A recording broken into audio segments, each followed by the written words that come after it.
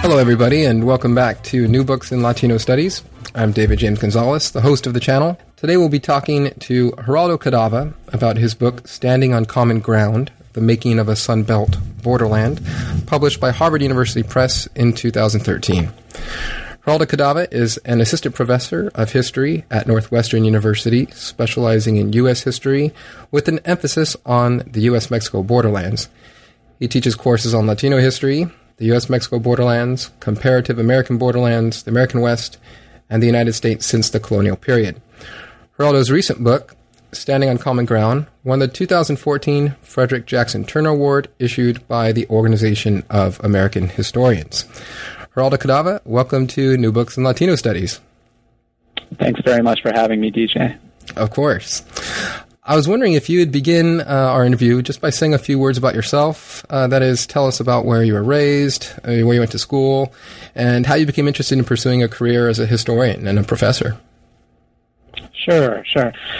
I was born in Tucson, Arizona, and I lived there for the first 4 or 5 years of my life, and my mom still lives there, and all of my grandparents and aunts, uncles, and cousins still live in Tucson, so the book I wrote was very much a kind of personal story that related to the place where I still consider home in many ways, even though I left when I was a young kid. Then I moved to Irvine, California, actually, where my dad was a graduate student in the English department, and then after that, he got his first job at Princeton University in New Jersey, so I moved to Princeton with him at the beginning of 7th grade, and I was kind of a faculty brat for many years through high school, and then I went to Dartmouth College for undergrad.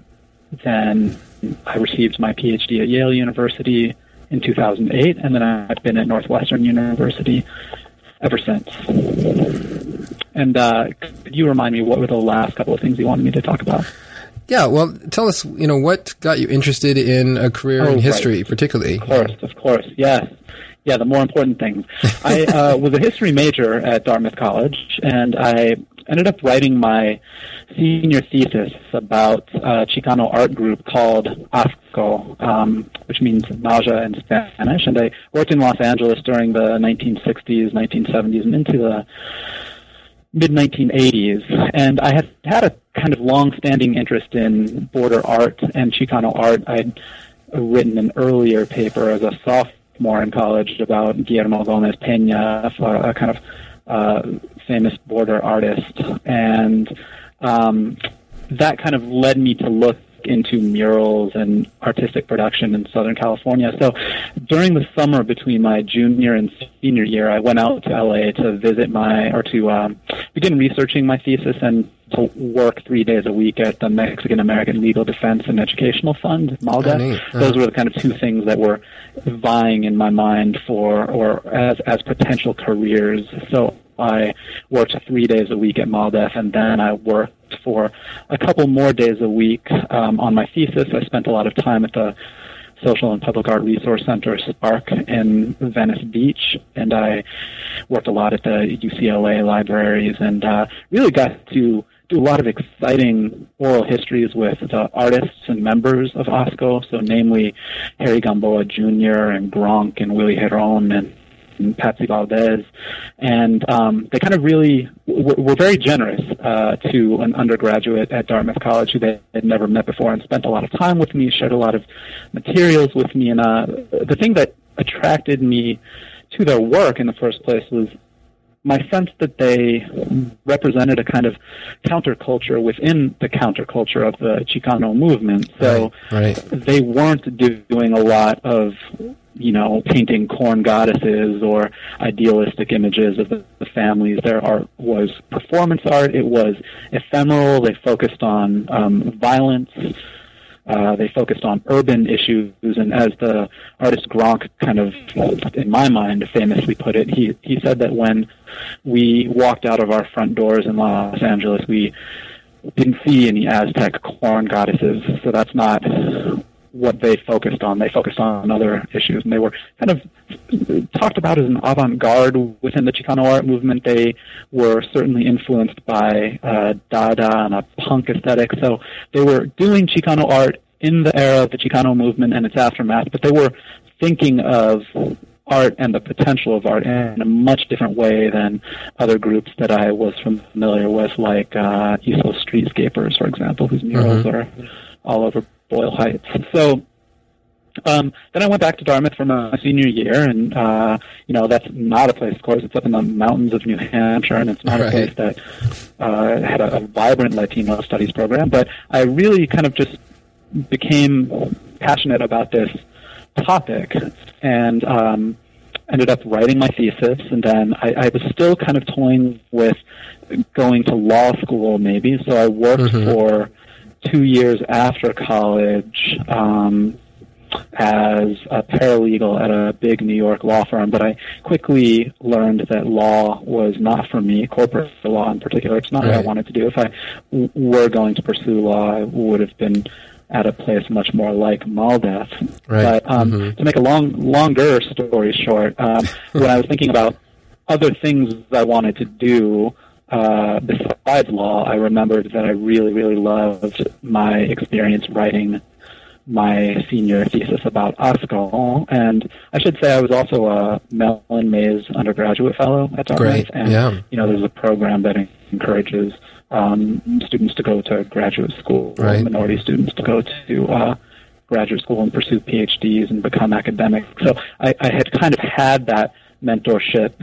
My father was an academic, as I mentioned, but I also really remembered loving the process of doing research. So pretty quickly, about 2 years after I graduated from undergrad, I started applying to PhD programs, and I chose to go to Yale instead of a place in California. At the time, my advisor, Steve Pitti, had only been in Yale for 4 years or so. He was just beginning to train graduate students. It wasn't one of the places that was kind of more known for training graduate students in Latino history, like Stanford or USC now or UCLA or something like that, or Texas even, or UCSD. And so in some ways it was a out-of-the-box decision or a kind of risky decision to go to Yale. But I really liked the opportunity to kind of work on Latino studies outside of California because it gave me a slightly different perspective, I think, and gave me the opportunity to work with a broad or train with a broad group of Americanists and Latin Americanists, and I think that ultimately helped shape my work too. Yeah, no, that's really interesting. You mentioned that. I mean, studying Latino studies outside of California, it's definitely a question I dealt with as well, and I think many do when they look into going into this, this field as a profession, studying that is outside of not just California but the Southwest in particular, where they're probably much more well-known programs are. And of course, Yale is well known, and it's a very prestigious institution. But as you mentioned, not the place you would definitely think of for studying Latino studies, but in that field, right? Yeah, right in that way, right. And Stephen Pitti, of course, coming from that solid pedigree, if you will. Really. I mean, I think it's a place that had been supportive of fields proximate to Latino studies, so it has a long tradition of training in Western history. Exactly, right. West, with people like Howard Lamar or John Farragher now, but exactly. It's trained many, many grad students, but it also had a strong Latin Americanist program with Gil Joseph and Stuart Schwartz, and actually the year that Steve was hired, they also hired Andres Resendez, who was there for a short period of time. I didn't overlap with him at all, but there for a short period of time before moving on to UC Davis. So it is a place that, even if by the early 21st century it hadn't started training in the field of Latino history in a big way, it's a place I think that had supported fields that were related. But I think there were other kind of more obvious choices for places that focused on particularly Latino history at the time. Well, and I think, as you mentioned, I mean, just some of the scholars you point out, it's definitely a very strong place for the study of Western history, perhaps one of the strongest, right? And so with the new push of the new Western history, now Latino studies, all this is all part of that. So, sure. Right? So I think that's... And I guess I would great. I would highlight or underscore how the work you end up doing does really get shaped by the place where you're studying, because it's not that I went to graduate school knowing that I wanted to be a scholar of the U.S.-Mexico borderlands and that I wanted to do transnational research in the United States and Mexico. But I think the way that I ended up piecing my project together was very much influenced by the people I was working with, the people who worked on the American West, people who worked on Mexico, and people who worked on Latino history. So I think the work really reflects how a lot of things come together for you. It kind of reflects your intellectual formation at a place, and I'm sure you and others find that to be true at USC. Right. Too. Yeah, that is so true. Well, let's get talking about the project itself, about Standing on Common Ground. And I'm interested, you've told us a lot of the background of how you've come to pursue a career in academia and your interest in Latino studies and Latino history. So what about this current project? How did you come about to writing, going back to Tucson, if you will, and writing about this Borderlands region? Yeah, that's great. I mean, I've ended up thinking a lot about that since choosing it, because it felt at the time very much like a happenstance decision, or like a coincidence, or an accident, something I didn't plan on doing, because it was my third dissertation topic. I went to graduate school thinking I was going to write about the cross-border movement of artists between the United States and Mexico from the end of the Mexican Revolution to the present. And as you might imagine, that very much stemmed from the thesis I wrote in undergrad on OSCO. But when I was doing research on OSCO, some of the artists told me how they had gone down to Mexico City and played rock concerts in Willie Heron's case, or worked with artists from Mexico City. And then I started learning a lot about the Mexican muralists who came and spent time in New York and Michigan and California, and even Dartmouth College. There's a famous Jose Clemente Orozco mural. So I started thinking a lot about this history of artists moving back and forth between the United States and Mexico. I still think that would be a really fun project to work on, but my interest shifted, I think, in part because I very much became under the influence of a new historian at Yale named David Blight, who is a historian of the U.S. Civil War, and he had just written a big book about the memory of the Civil War, and I just found him to be a really engaging person, and this is part of what I mean by how you're kind of shaped by the people you're around and that you're spending time with and learning from. So I started thinking that I wanted to do a history of the memory of the U.S.-Mexico War. He had done that for the Civil War. I wanted to do a history of the memory of the Mexican War from the time that the United States invaded Mexico in 1846 until 1916, when General Pershing re-invaded Mexico to hunt for Pancho Villa. And I chose, those two time periods because I think during the late 19th century, the loss of Mexico was seen as a kind of transformational moment in the history of Chicanos and Mexican Americans in the Southwest. So, the way in the 1860s, 70s, 80s, 90s, Latinos or Chicanos in the Southwest were talking about their relationships to the lost land, all the way really to ideas about lost land and in the 60s, and just other ideas about lost land. And that too was a dissertation that I still think would be interesting for somebody to write, but for me, I didn't know what archives I would look at. Looking for people remembering the war is a kind of needle in a haystack project. I mean, there's some obvious places. There are battlefield sites, there are monument commemorations, there's speeches, there are veterans organizations like the Aztec Club of 1847. So there are things that I could have looked at, but I had spent a couple of months kind of fishing around looking for information and was meeting a lot of dead ends. And then I happened to run into the Mexicanist on my committee, a man named Bill Joseph, and he kind of, what felt to me at the time like a offhanded remark was like, well, why don't you go out to Tucson, and you like Tucson, you're from there, your family lives there, it'd be a nice place for you to live and do some research for a while, and I'm sure you could find some interesting things to say about it. And, within a few days I was kind of off in the archives of the Arizona Historical Society, looking for materials and thinking about a dissertation perspective. So by no means had I gone to graduate school thinking I was going to write about Tucson, but it turned out that I quickly became passionate about the place that I was from, and for me, doing research, and it was great in the sense that I got to go back to a place that I had visited my whole life, where my whole family lived, and but my grandparents, for example, live right by the Air Force Base, Davis-Monthan Air Force Base, and as a kid, our kind of social world in Tucson was right around the Air Force Base, right around their house. Maybe we explored a little bit further north to places like Park Mall or El Cajon, but that was the limited Tucson that I knew about. So the year that I was there doing my dissertation research and writing, I felt like I was kind of rediscovering this city that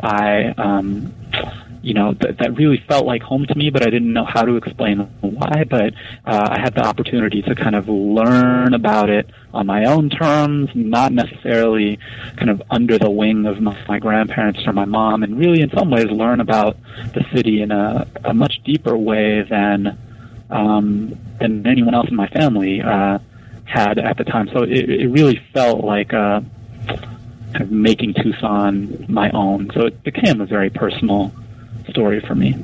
That's very neat, and it resonates with me because it's kind of how I came to my area of study. Also, I just happened to be taking a class on, I think it was the history of Los Angeles while I was at UC San Diego, and I only took it because I needed a history class, and back then I was thinking, I'm going to do something on, as an undergrad, Revolutionary era or like religion or something, and I took this class and it blew my mind. Being a SoCal native, growing up, born in Oxnard and then pretty much raised in a San Diego suburb, I hadn't thought about Southern California as as an area of academic inquiry. It's not what I thought of as history. It just blew my mind. We just live it. Yeah, we grow up there and we live it. Yeah. So that's right. And so I think that kind of approach to your work in some cases gets dismissed as quote-unquote navel-gazing or, people who don't support the project of ethnic studies, or they wonder about how representative the history is or how unbiased the history is or how objective it is if your motivations for writing it are deeply personal. But, I think all histories are more or less personal in the sense that even if the book I wrote wasn't about Tucson, if it was about something entirely different, I still think it would have been about Tucson in the sense that we are all kind of products of where we came from, who taught us, who we grew up with. So all of the influences in our lives that help us see the world in the way that we do really shape our thinking, and I think that. So, even if the book wasn't about Tucson, it would have been about Tucson. So it might as well have been about Tucson. Right. And we'll also, the places growing up in these places, they can see the most mundane and ordinary. Something you uncover in this book. You can show you show the deep complexity of this region, and really, in a way, rewrite or at least counter the master narrative that has come to define this region, both Tucson, Phoenix, but then the broader borderland and the way the border is currently looked. So maybe we can shift gears and talk about that. Sure. And what I'm initially interested in really is how you bring the discussion of Borderlands history into the middle of the 20th century. Typically, Borderlands is a concept that is used by historians and scholars to analyze what we were talking about earlier, periods like the Mexican-American War, or the mid to late 19th century, early 20th century. These transitions from different areas of either national or imperial control or initial encounter, things like that. But the mid 20th century is definitely much, it seems at least, a bit more removed from that era. So I was wondering if you could share with us a bit about your understanding of Borderlands history and your approach to it. Sure.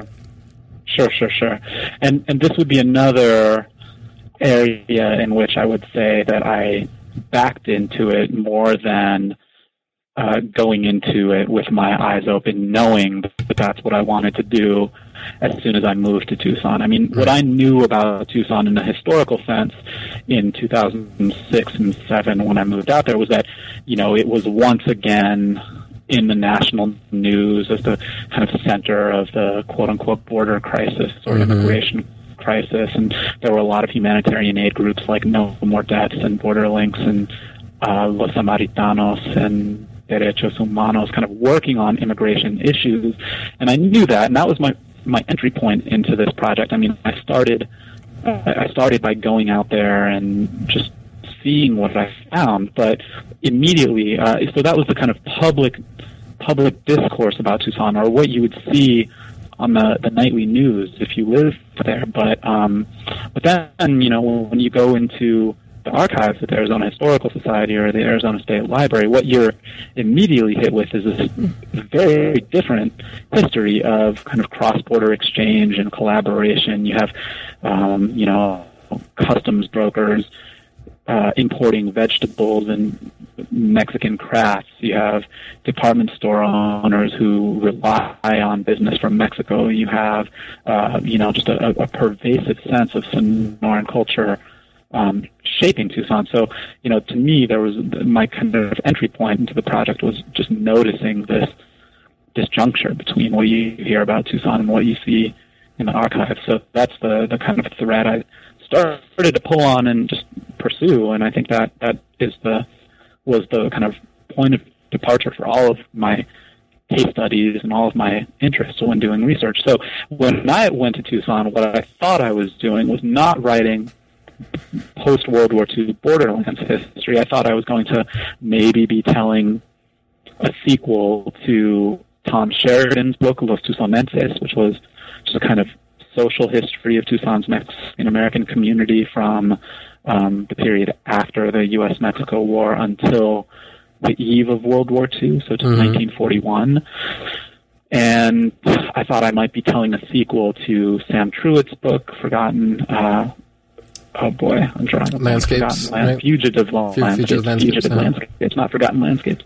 Yeah, so man, I was going to be in big trouble if I couldn't remember the name of that book. But that book ends in the 1920s, and so I thought maybe I was doing a sequel to that. But then there were other people working on post-World War II Tucson, like Lydia Otero at the University of Arizona, who wrote a book about urban renewal in Tucson in particular. And so there were people working around it. So originally I just went out trying to find what my kind of niche within the field of Mexican-American histories of Tucson would be, but I kept coming back to all of these histories of exchange and culture and commerce and educational exchange programs and public art controversies that related to the kind of Mexican character of the region. So I started thinking of myself more and more as a transnational borderlands historian, and so I backed into it, in other words. So then, once I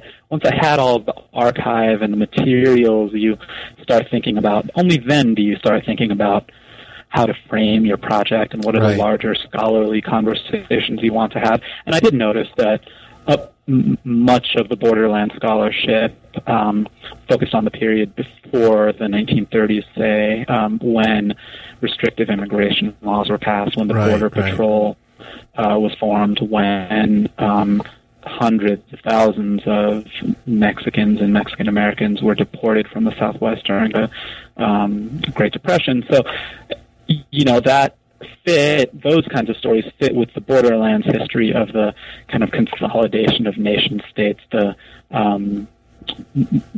early 20th century militarization of the U.S.-Mexico border during the Mexican Revolution, and there was this kind of narrative about the hardening of the border. There was the big essay by Jeremy Adelman and Stephen Aaron from Borderlands to Borders. And to me, that just felt like this. So if that's true, and they are careful to qualify what they're saying about the early 20th century by saying that it's not that all forms of cross-border movement and exchange ended, but by the early 20th century, the sovereignty of the United States was no longer contested. Borders weren't being reformed or anything like that. So it just caused me to start thinking like, well, okay, I mean, if, what does Borderlands history become after the supposed closing of the U.S.-Mexico border? It felt to me like a very kind of teleological reading of border history that suggested that, okay, well, a borderland turns into a border, and then it remains a border from there on out. And I think this book hadn't been published at the time that I was writing my book, but a book by Michael Deere called Why Fences Won't Work, or Why Walls Won't Work. He's a kind of urban planner and a social geographer at UC Berkeley, and he has a chapter that at the very end that just points out, all walls have fallen at some point or another, like the Great Wall of China or others, all walls have fallen, and there's no reason to believe that this wall between the United States and Mexico won't fall also. So I just started thinking a lot about the ways in which the U.S.-Mexico border was still a point of exchange and cultural relationships and family relationships, and it was still something that Borderlands residents, tourists, students, others negotiated on a daily basis. So I think those were my two overriding concerns: the fact that the story you hear about Tucson didn't match what I was finding in archives in terms of like cultural and commercial exchanges on the one hand, and then this sense that there was more to be said about the border in a later period beyond the 1920s and 1930s. I think that's how I ended up getting into it. Right. That's great. And I particularly appreciate how it was, your research in the archives that got you to really question how the media represented the border and how you kind of had gone back to Tucson, was reflected in your life there. But then, as you mentioned, in the 2007, 2008-ish era, how this region becomes a real hotbed of immigration, reform, politics, and anti-immigrant sentiment, and American nationalism, and so all of that starts to reach a fever pitch at the time that you're in the archives and start to say, wait a second, right? This is interesting. Right, exactly. Yeah, so it was kind of fortuitous in that way. This was even 2 or 3 years before Jan Brewer signed SB 1070. Right. So I think, and that, of course, after that happened, I mean, that put even more fuel into, or lit even more of a fire under me to kind of get the project done and see even more clearly the kind of stakes of the project. So yeah, I always joke a little bit that things that are terrible for Arizona happen to be good for business for me, because it gives me plenty to talk about and plenty to help me conceive of the importance of my project, and also things to really motivate me, to keep me thinking about how the work I'm doing relates to contemporary conversations or current events or things that are important and relevant today. Right. When talking about the archive, it makes me think about your sources. And can you discuss a bit about the sources that you stumbled upon and that became really important to your work, that both gave you this new transnational perspective of this and of this region, and really start to conceptualize it as a fluid, border of a fluid region of cross border exchange? Yeah, sure.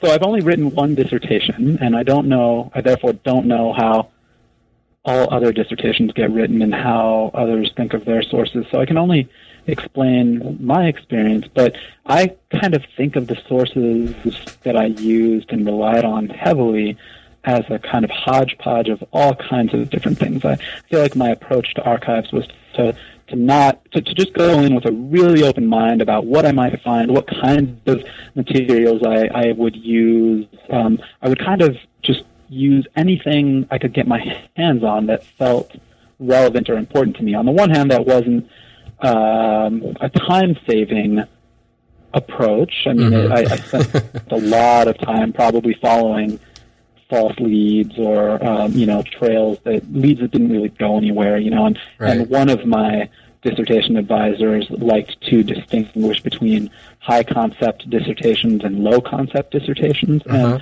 what he meant by that is a high concept dissertation is an idea, and then you go try to prove the idea with sources that you find, and a low concept project is a project where you find a source base that you want to write about, and then you think of something interesting to say about those sources. And I think more than anything, my project probably went against his advice that all dissertators should write low concept projects, because their dissertations are projects that, we need to have archival sources. We need to be able to complete our dissertations in a couple of years, ideally, so we can get out on the job market in a kind of timely fashion and finish our dissertations. But I didn't have a kind of specific archive that I knew I was going to look at. So there were a lot of different archives that I knew that I wanted to see. So there were important moments along the way, sources that I found,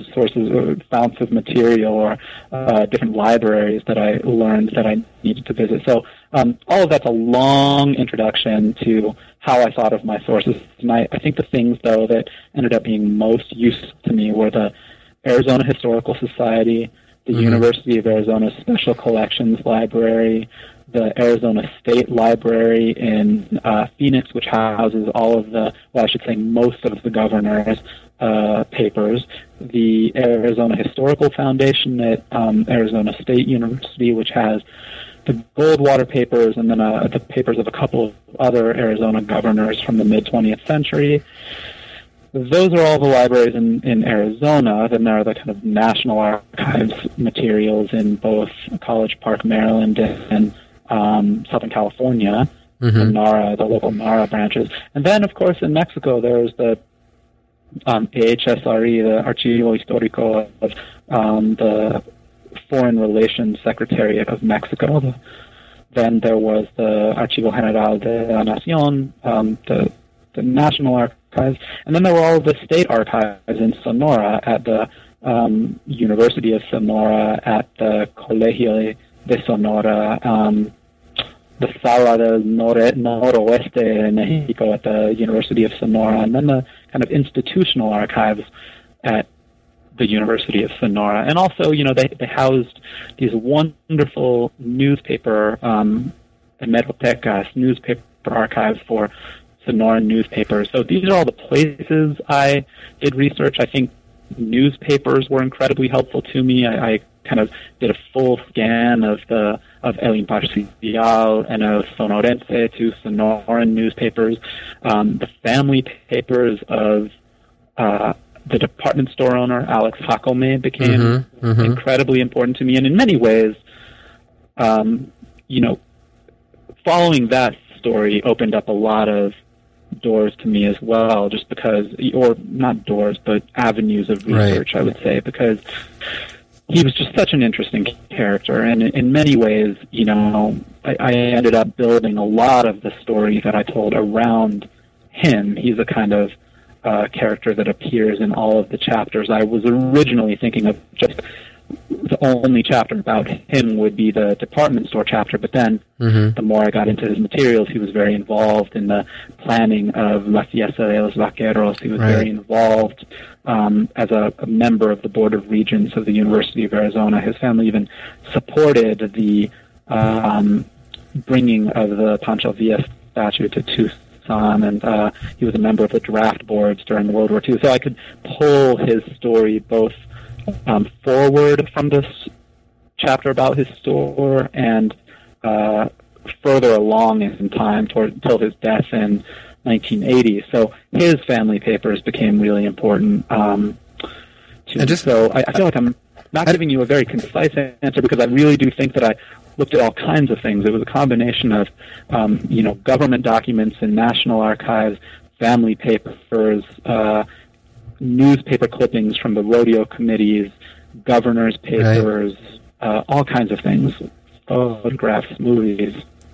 But no, I think, that's really reflective in your study because you pull from a number of these materials, and that's what really contributes to adding, I think, the depth and richness to it, where you really start to see a true social history of this region.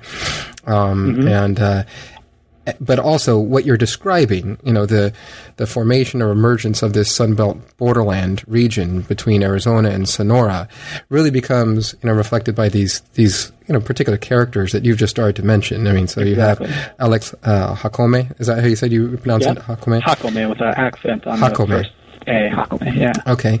And also Ignacio Soto is another one, right? Yeah.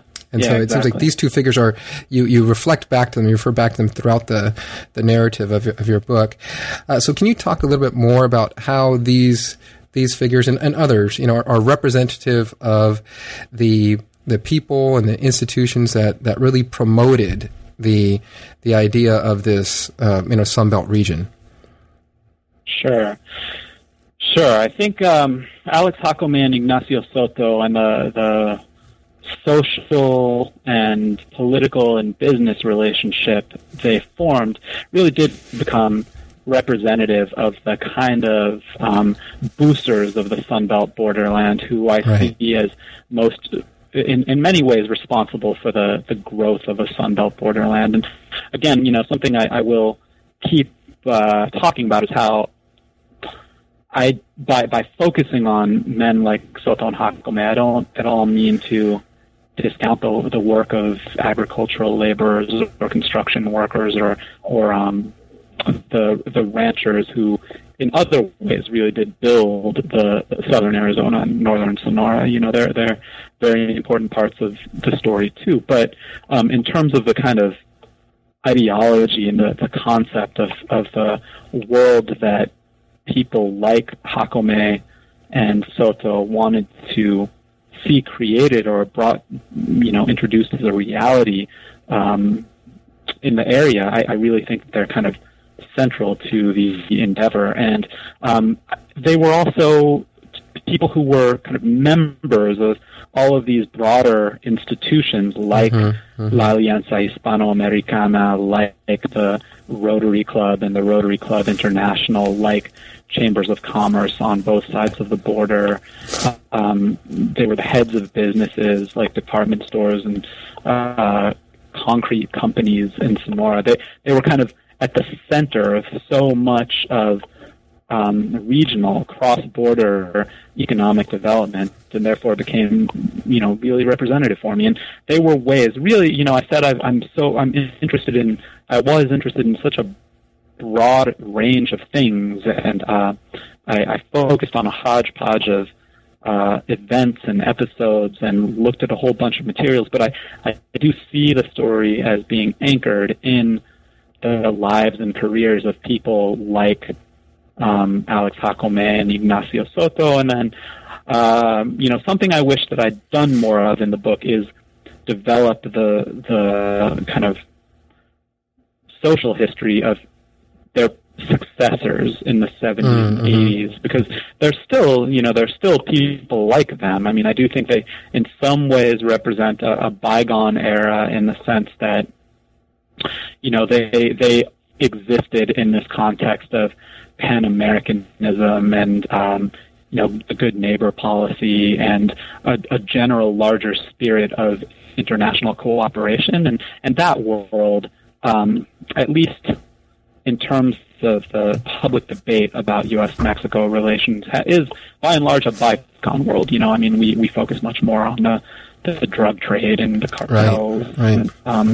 undocumented immigration. Those issues have come to define U.S.-Mexico relations. Nevertheless, there are still people like them. I mean, there are Hispanic chambers of commerce in Arizona that are all about developing economic relationships with Sonora. There are Sonoran tourism bureaus that have offices in Arizona. The Nogales port of entry is still expanding and expanding all the time to accommodate the ever greater flow of vegetables, winter vegetables across the U.S.-Mexico border. So there's still, there are deep kind of business and political networks linking Arizona and Sonora that I think I could have explored much more into the present than I did, and so I wish I could have done that. But yeah, I do think that these two people really, or people like them too, the members of the Alianza and the Chambers of Commerce, really do anchor the study that I did. Well, definitely, and particularly you discuss. You mentioned here the Chambers of Commerce and other types of business and civic organizations. The interesting thing is in your story, what initially, or to most, at least like to me, I'll say that, seem like these are local institutions, right? These are local organizations that generally primarily have local community concerns. But what your narrative shows, and this is what I think is really fascinating, is that these local organizations and institutions really had transnational goals and visions, and really understood this region and their futures as dependent upon commerce, communication, relations, tourism, all of that between Arizona and Sonora.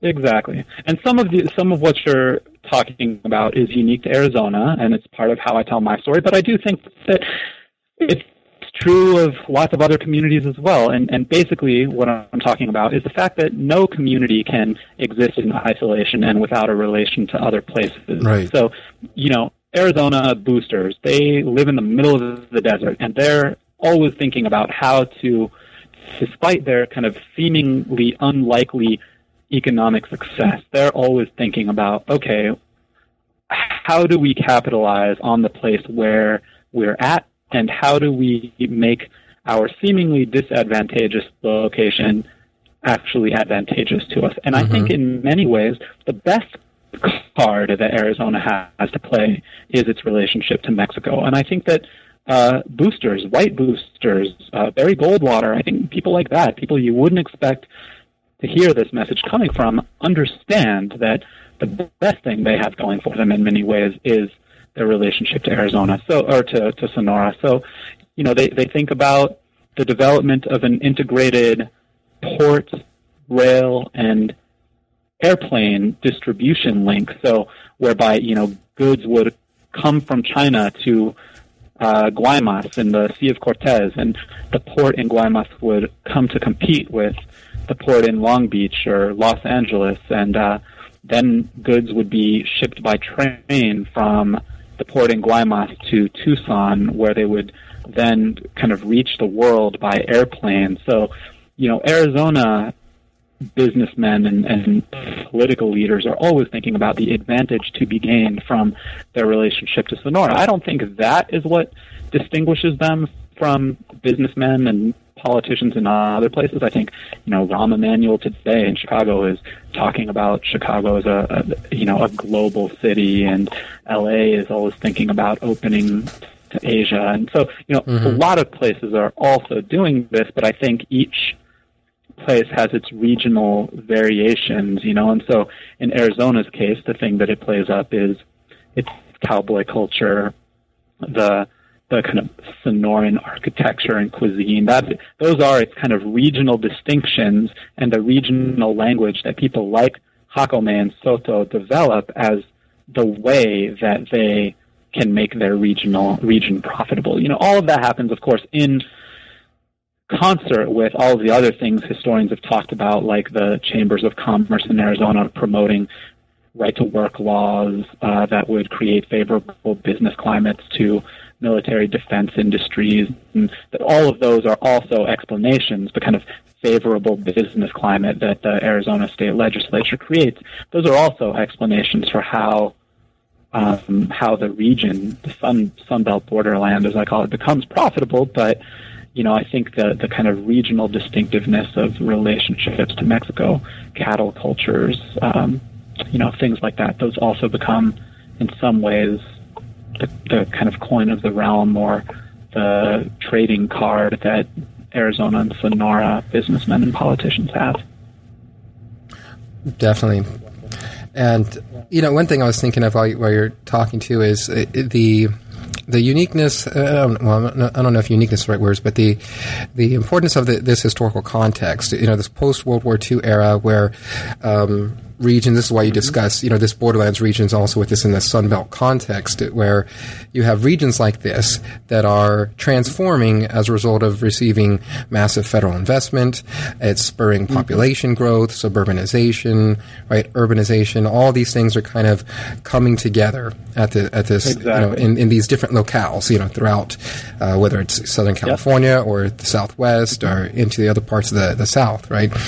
And so what really started to interest me, and you discuss in this book, is the emergence of this real booster mentality that is making sense of both a romanticized and idealized past while really focusing on modernization, right? That's a lot of what you're discussing in this book is, the modern push to develop this region.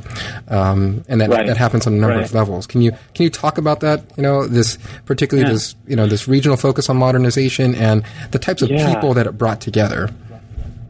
Yeah, that's really interesting. I mean, of course I thought about that when I was writing, but I didn't necessarily think of it as some of the bigger stakes of the project or something like that. But I do think that I don't know the literature of modernization and development as well as I should, and considering that I rely on those concepts a lot in my book. So I don't know how unique what I'm saying is about modernization and development, but I do think that it became really important. I think what business people in Tucson and Hermosillo realized was that by modernizing and, moving Arizona into the future, they knew that they couldn't do that without bringing something from the past with them, So they weren't totally abandoning the ranching and agriculture and the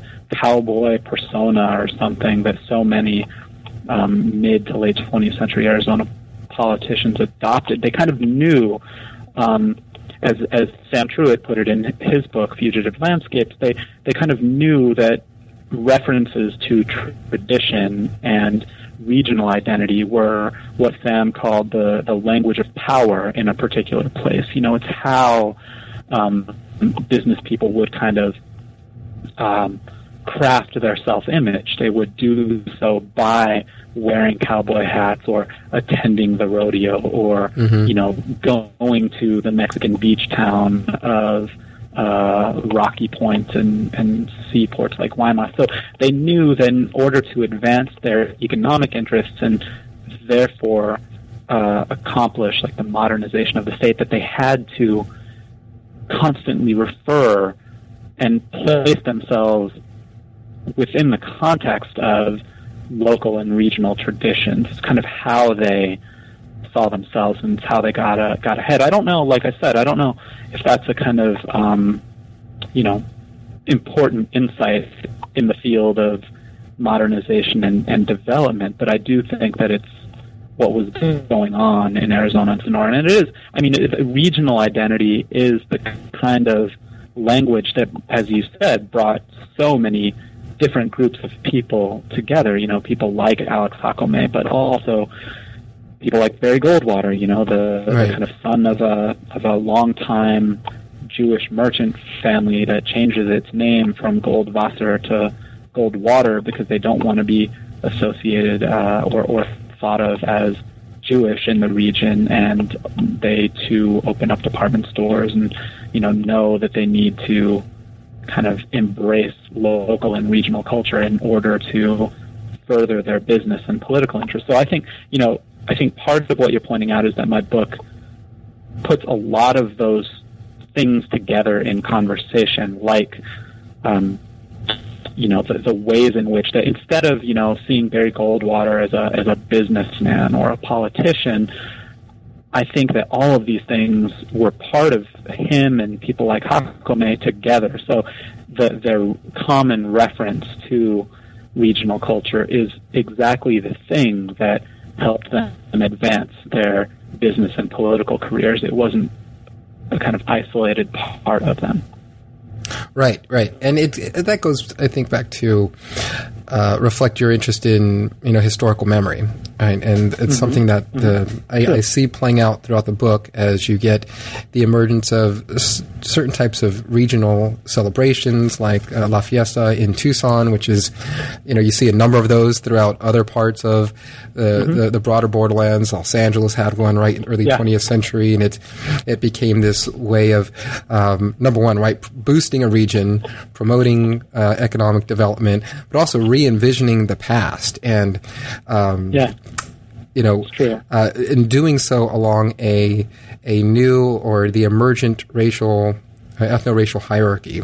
Because as something that you mentioned in this book and you describe is that part of the development of this region and this explosive population boom. So part of the people that are moving here, you have, of course, migration that's coming north and south of the border of Mexicans, ethnic Mexicans, and even Native Americans. Sure. But there's also a large influx of whites to this area, yeah, right? And that transforms the society, the business, right, the politics of the region. Yeah, totally. Yeah, it's like the remaking of regional culture. So that's, it relates to the question of what you would call this history. Is it social history in the sense that it's a history of the people? Is it cultural history in the sense that it's, about rodeos and public art controversies? Is it Borderlands history in that it's about the border? Or is it, the biography of a region, and the regional, the transformation of a regional identity? And I think those kinds of ideas about the transformation of regional identity and how culture and regional identity get remade after the influx of, the kind of demographic of transformation of Tucson from being a, primarily Mexican-American and Native American region to being one where the dominant population, both in numerical terms and political terms, is white. What happens? What does that look like? How does that happen?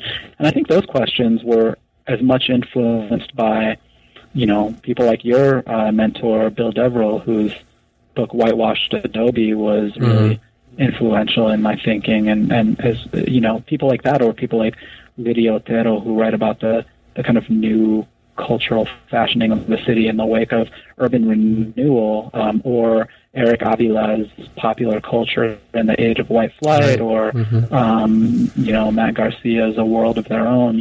What I think a lot of Latino historians or Borderlands historians have written about the transformation of regional identity, and I think that those aspects of my book were very much influenced by their work. Well, and it certainly is, I think, an interesting part of the narrative, and something that you're able to see transition throughout. Because as you mentioned, right, this is both the creation and the transformation of a regional identity. You point out how an identity existed beforehand, due to these cross-border relations that involved, kinship relations and other types of business relations and things of that sort. But how this is a moment in particular where it really starts to transform in different ways, and that's definitely a really fascinating part of the book. Yeah, and it happens in uneven ways. That's the thing. It's not like the transition is simply a story of the loss of Mexican and Native American culture, though, that is part of it with the reinvention of the rodeo, and it's, the movement away from Mexican ranching culture to, largely Anglo-operated industrial cattle ranching. It's not simply that kind of movement from one to the other. It's just kind of a mix. Things get more complicated rather than simplified. Definitely. And let's do that. Will you talk a little bit more maybe about how the transformations of the post-war era. We've talked a bit about the business and politicians, and these are kind of the initial drivers of this new Sunbelt type of vision, regional identity and vision. But will you tell me how these transformations played out for ethnic Mexicans and, working class Mexicans, Mexican Americans, the migrants that are crossing the border, as well as something that I think is just a fascinating part of the book is, the presence of Native Americans from the Home Odam? Am I saying that right? The Odam, yeah. Uh-huh. Right. So their presence is really, really complicates this whole area. And I think really in that it makes it just really distinctive. And I think really interesting to have an indigenous population that has had also these relations and experiences that predate the formation of this border, and so they're dealing with these transformations as well. Both the modernizing push, the formation of the border, and maintaining their own type of cultural ties. So can you speak to that? How are these other groups affected during these the decades of the 40s, 50s, 60s? And yeah, I mean, this is a huge question, and I'm thinking that. They're really simple stories that I'm trying to tell, or seemingly very simple stories that I'm trying to tell, and then there are stories that get increasingly complicated. So the simple stories you might think of are, say, the transformation of a regional economy from, one that's largely dependent on agriculture, on federal subsidies, on military-industrial complex, those kinds of things, to regional economies that are more dominated by service and tourism and, cheap wage labor of Mexicans, those kinds of things. So that's the kind of political economy of the place changes over time. Then you have these other changes from what I call like the making of the Sunbelt borderland to the unmaking of the Sunbelt borderland, where, the kind of world imagined by people like Jacome and Soto begins to crumble in the 70s because of, global economic decline, the rise of undocumented immigrants, or the increasing nativism that in many ways was a result of declining economies. That's another kind of story that a simple story, if you want to think of it like that, in my story that I try to tell, that these kinds of things form the narrative arc of the story. But then, so what happens to all the people? I mean, this is where it gets really complicated, because this borderland story I'm telling, of course, intersects with just a broader story of civil rights activism that we already know about. So you have Chicanos at the University of Arizona who form Mecha chapters and who, walk out of Tucson high schools to protest the lack of representation of Mexican American teachers and students and the poor representation of Mexican Americans and Native Americans at the University of Arizona. You have all those things kind of, and that's a story we know, right? I mean, that in many ways is the story of Chicano history during the 60s and 70s, the student activism, the anti-war protests, the labor strikes on behalf of agricultural workers. That's the stuff we know. But, what does that look like when there are groups of Chicanos on campus who, or, I shouldn't even say Chicanos because they explicitly didn't think of themselves as Chicanos. These are the people who fall more in line with the Jacome's ideology, or the ideology of an older generation that looked at the student protest as kind of rabble-rousing, right? Or just students at the University of Arizona who in no way identified as Chicanos. They would even kind of dismiss what Chicanos were doing as not real activism because they were actually organizing mine workers. So they were doing real work on behalf of Mexican workers instead of protesting in the streets. So there were all those kinds of rifts within the community and divisions, and at the same time there's the burgeoning American Indian movement and changes on the reservation where within Native American history where termination and relocation programs are going on, and ideas about Native American economic development on reservations are kind of unfolding at the same time as the Chicano movement, and all these kind of complicated stories that are all unfolding in the same place, but it's not easy to tell the same kind of simple story that I was telling in other ways in the book. So I think, you could, that's a kind of underlying tension within the book, the tension between these kind of simple narrative arc stories, how we get from A to Z, what are the major transformations of the regional political economy, and then what are all of the complicated community and social histories that are going on the ground. I don't know that I ever kind of satisfactorily resolved those tensions, but I think in the stories I told, I at least demonstrated an awareness that, we needed to balance the narrative arc questions and the change over time questions with just the kind of very complicated social dynamics of life on the ground for communities. Well, yeah, I mean, you do a great job of that, and I think part of what you're talking about here is the tension that a lot of historians deal with, right? When we're writing a history, and when you're trying to explain what is really a rich and complex history involving a number of ethnic and racial groups and types of interests and histories that merge from social to business, political interests, cultural movements. All these things are going on in this region, and that's what happens, right? I mean, that's what history is. That's what happens in places and locales all throughout, not just our country, but throughout the world. And so, what historians, what we're trying to do, which is so hard, is try to tell these very complex, rich histories in a form of a narrative arc that makes sense.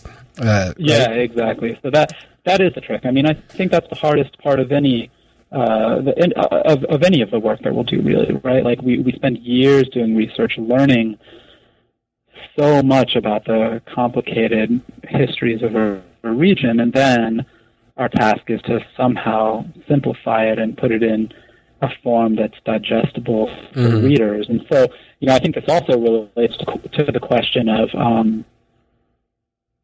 so let me first say the way I did that, of course, is by making some decisions about, I'm looking at all kinds of things, but my case studies are fairly contained. I mean, it all happens through the lens of a rodeo, a department store, a public art controversy, university exchanges. So I think those case studies in many ways helped me contain an otherwise very complicated picture, So I think they at least give the appearance that it's a contained history and a neat history, in the sense that it's about these particular case studies, and they all in one way or another fit into this broader narrative arc about the making and unmaking of the Sunbelt Borderland. So that was a way to do it, but I think this also relates to other questions I get about, regional comparisons between Arizona and other places, and how do I know about, how might my argument about the making of the Sunbelt Borderland play out elsewhere? And that's why I usually say, well, on the one hand, I think this was a decision I made to kind of go deep into one region instead of, I think, forcing myself to compare Tucson and Arizona and Sonora with other regions would have necessarily made that work more superficial if I'd compared it to other places, because I would have had to sacrifice depth for what I gained in breadth. Right. So that's one answer. But I also think that that could be one future task for historians, of the same period. They could kind of apply some of the ideas to other areas, and in some ways I think the story would look the same, because you do have, military industrial development in places throughout the Southwest, like El Paso and Albuquerque and San Diego, and this is all happening during the World War II era and beyond. You also have, the way that PRONAF, the Programa Nacional Fronterizo, or the maquiladoras, or just changing immigration patterns within Mexico to the U.S.-Mexico border region. All of those things are happening in similar ways all along the border, but I think, the regional distinctiveness of the cowboy culture, of the particular forms of cross-border commerce, like the fact that 50% of all winter vegetables imported from Mexico to Arizona or to the United States enter through Arizona. I think there are those kinds of regional particularities that make the story unique, even though it's playing out in this broader Borderlands context in other places too, like California and Texas. No, certainly, and I think that's part of the emerging scholarship that's coming forward in Borderland studies, is this deepening understanding of the regional distinctiveness of the border and particular border regions, and it's something that it seems it's been developing over the last handful of years or so. We see a number of books that are coming out that are narrowing on particular parts of the border and examining kind of what you do in different frames, right? I mean, different time frames. These relationships and mergings and these transformations that are occurring. So, I think you maybe you read a bit too hard on your own work, but I think it adds very much to this conversation in Latino studies and Borderland scholarship, as a whole. So, we need more works like this. I do too, but I do think it is an aspect of Borderland history that has been critiqued, kind of most importantly by people like Pekka Hamalainen and then Sam Truitt in their introductory article to the September 2011 issue of the Journal of American History, in which they argue that, what Borderlands history is now is basically a compilation of particular case studies of particular areas, but there's no kind of synthetic history of Borderlands in North America. So, maybe we'll build there, but I do agree with you that there's still so much more to do in particular places before we can even think of a synthesis, maybe. Right. Well, and that brings me to what is traditionally our last question or closing question on the New Books channel, which is, I wonder what is it that you're working on now? Yeah.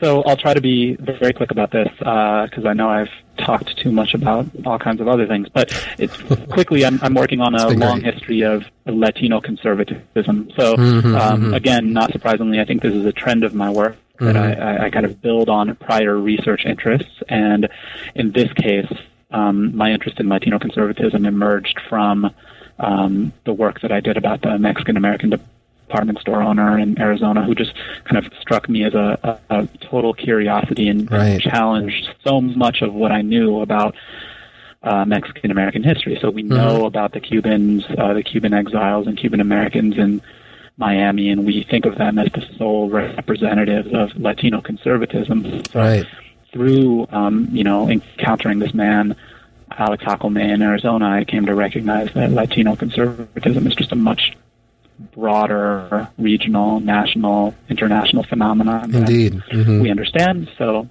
that's what I'm doing.